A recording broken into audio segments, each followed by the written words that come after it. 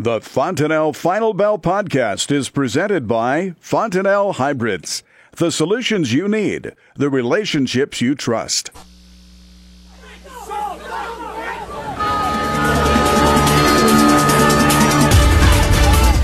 Good afternoon. Welcome to the Fontanelle Final Bell here on the Rural Radio Network on a Wednesday. It is wonderful to see the sun shining. Good news, at least in that aspect. And that's what we're going to kind of start to look at as Arlan Suderman is joining us with FC Stone. And Arlan, you and I were just talking ahead of starting the Final Bell that you're watching water levels out your window. We know that the water we've had here in Nebraska has ended up in the Missouri. It is headed south, and it's causing a lot of havoc. So it's just a continued cycle for agriculture. It really is, and you know, the river outside of our office is across the highway, and we're up on a hill, so we're safe. But they keep calling for it to crest at higher levels, and it's not reaching those levels. It's out of its banks, but not the levels they've been forecasting. And I know the sad thing is, I know it's not reaching those heights because more levees are breaking upstream, and every time a levee breaks, farmers are paying the price as homes get inundated, farms get inundated, livestock are lost. And that's the sad reality of what we're dealing with right now. You know, the snow hasn't melted. We know that they've had abundant amounts of snowfall out in Colorado, Montana. That, too, has got to make its way across the countryside and eventually to the Missouri, onto the Mississippi. It really does. And we're already setting record high levels. I forget the name of the dam near Yankton. Gavin's Point. But they're, releasing, 100,000 cubic feet per second right now.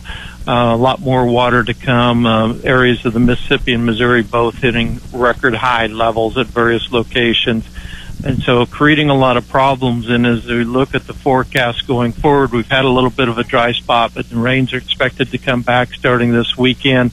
Looking at today's forecast, it looks like above normal rainfall now through the 18th of April, which is the 16 to 30 day period for much of the plains into the western Midwest. And some of the latest data our forecasters at Commodity Weather Group are saying today indicates that we could see above normal rainfall in the month of May as well for Minnesota, Iowa, and eastern Nebraska, although central western areas of Nebraska may dry out a little bit during the month of May.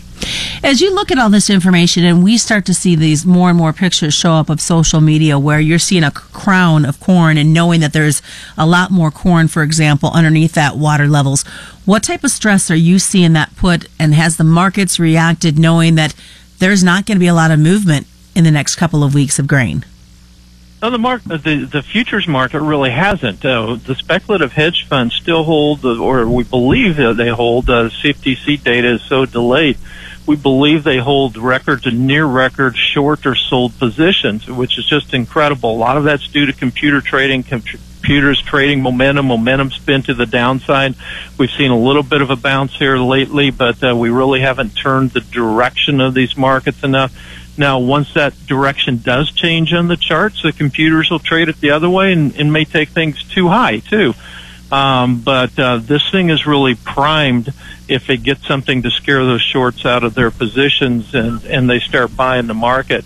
From a supply situation, though, it is impacting the cash market. We're certainly seeing that, especially in the western Midwest. We have some farmers who have not yet delivered on their January contracts up in the North Plains because of the deep snow, and now the flooding and the rural roads are so soft over much of the western Midwest they can't deliver. I was in Iowa yesterday, and hog producers there can't get feed to their hogs. They're really struggling to do so. They're having trouble getting the hogs out in order to market them. The country roads are a disaster, let alone the flooding problems being created. So this is just one of those years for the memory books, and one of the times that we survive adversity and grow stronger for it, hopefully, in U.S. agriculture. So how much pressure is this going to put on the planning intentions report? Well, that's the good question. Now, a lot of people have been having higher. We came out with, let me start to say it this way, we came out with our latest client survey on acreage last week on Friday, and it called for 90.4 million acres of corn, 87.7 million acres of soybeans. That's a lower corn number and a higher soybean number than a lot of the estimates that are out there coming from the private sector. USDA will weigh in with their number next week on Friday. But I think it's reflective of the shift in attitudes. We did our survey a little later than what some have been doing, and the expectation is it's going to be tough to get all the corn out there this year, and a lot of those acres will probably default to soybeans. Uneventful when it comes to the South America crop progress for the most part? For the most part, yes. The weather is generally benign, and we have a few areas that are on the wet side and a few areas that are dry side, but for the most part, it's fairly benign. The harvest is starting to make its way down into southern Brazil and into northern Argentina at this point, although that'll continue on for the next couple of months. It's a very long growing season down in that area.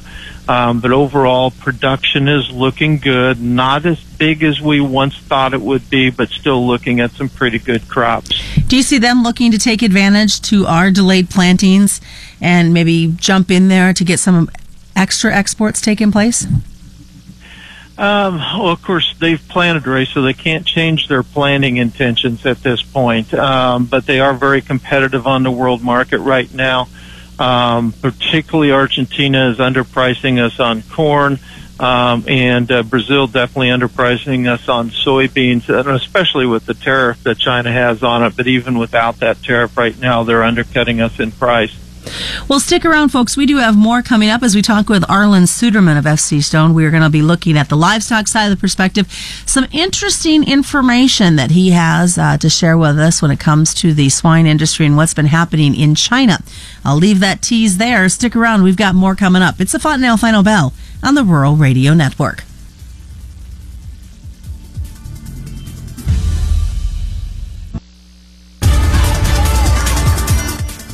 Welcome back to the Fontenelle Final Bell here on the Rural Radio Network. I'm Susan Littlefield as Arlan Suderman joins us on this Wednesday from FC Stone. Kind of hinted, because you gave me a bit of a tease in that sense. There's African swine fever. More information that you guys are hearing out about after what has been kind of a couple quiet days. Yeah, it certainly has. And we keep close touch with our team in China. We've got a couple offices in China. Obviously customers in China, and so we have a flow of information there that kind of helps keep us up on what's going on. And Susan, I have to say that the information we're getting from China is just very difficult to wrap our arms around and to conceive of what's happening. If you were to build a perfect scenario to introduce African swine fever into, in which it would be essentially nearly impossible to control, that would be the description of China's hog industry. One of our customers there told us very sadly, we may have to lose every hog in China before we're able to stop this disease because of how the industry is structured here. I talked to our team in China on Monday of this week. We're talking, they've been keeping us up in January saying hog feeding is down 15%. And keep in mind that China, according to USDA data, before this disease fed 710 million hogs per year. I mean, that was what they put out per year with the multiple litters, etc. 710 million hogs per year. That compares to a little over 133 million in the United States. And we are far second, and we're far above everybody else. So in January, our team is telling us hog feeding's down 15%. February is down 20%. And we've seen in the recent conversations maybe higher than that. I talked to them on Monday, and they said, well, we're not ready to go there yet. We're still trying to collect data, but we are hearing some people here in China saying that hog feeding might be down by 50%. You realize how many hundreds of millions of hogs that is. They're comfortable in saying that 10 million sows have been lost. The whole breeding herd in the United States is 6.3 million in its entirety. I am comfortable saying that hog feeding is down 30%. So how do you wrap your hands around that? If you take all the hog production on an annual basis in Canada, United States, Mexico, and Brazil, it would come to 31% of China's hog feeding prior to this disease. So that's the equivalent of losing all the production in United States, Canada, Mexico, and Brazil already due to this disease, and it's continuing to spread out of control. First of all, we're seeing the same equivalent drop in soybean demand, soy meal prices plummeting sharply. We're seeing a sharp increase in meat prices of all kinds. We're hearing evidence that China is quietly trying to buy up pork supplies around the world. Here in the United States, Canada, Brazil, poultry supplies in Brazil, just trying to get meat. If you look at pulling that much meat out of the market, I mean, wars have started over smaller things than this. That's how big of an upset of China's economy we could be looking at from the impact of this disease. That's why we had lean hogs up the limit, the daily limit again today. We're providing support now for the rest of the meat structure as well in the livestock sector, because whether we export any beef to China or not, China buying up meat from around the world is going to elevate meat prices globally, and that's going to lift demand for all existing supplies from other customers, etc. So the meat complex looks to dramatically benefit. The key, of course, is going to be to keep the disease out of the United States. And we saw that over the weekend, late Friday, when they announced the 1 million pounds that was seized at the border. That was a very sobering story because meat is one of the ways that it can be transmitted into the United States. And to see it smuggled in, packaged as other products like laundry detergent, was very sobering. And so we certainly appreciate port authorities being vigilant and finding it. We just hope that they're successful 100% of the time. So as you look at all this information, Arlan, what does it mean to the pork producer here in the U.S.?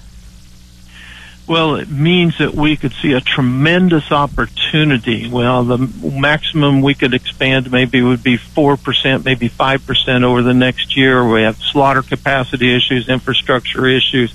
But then I also saw a survey that over 50% of Americans want all pork pulled from the counter if the disease finds itself in the United States. So we're always going to have downside price risk in place just in case the disease is found in the United States, but take advantage of the higher prices in the meantime. Lots of stuff to digest today. Best way for folks to get a hold of you?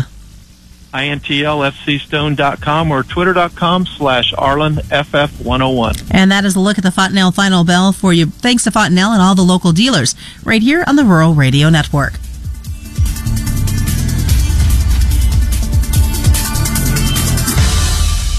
You're listening to the Rural Radio Network.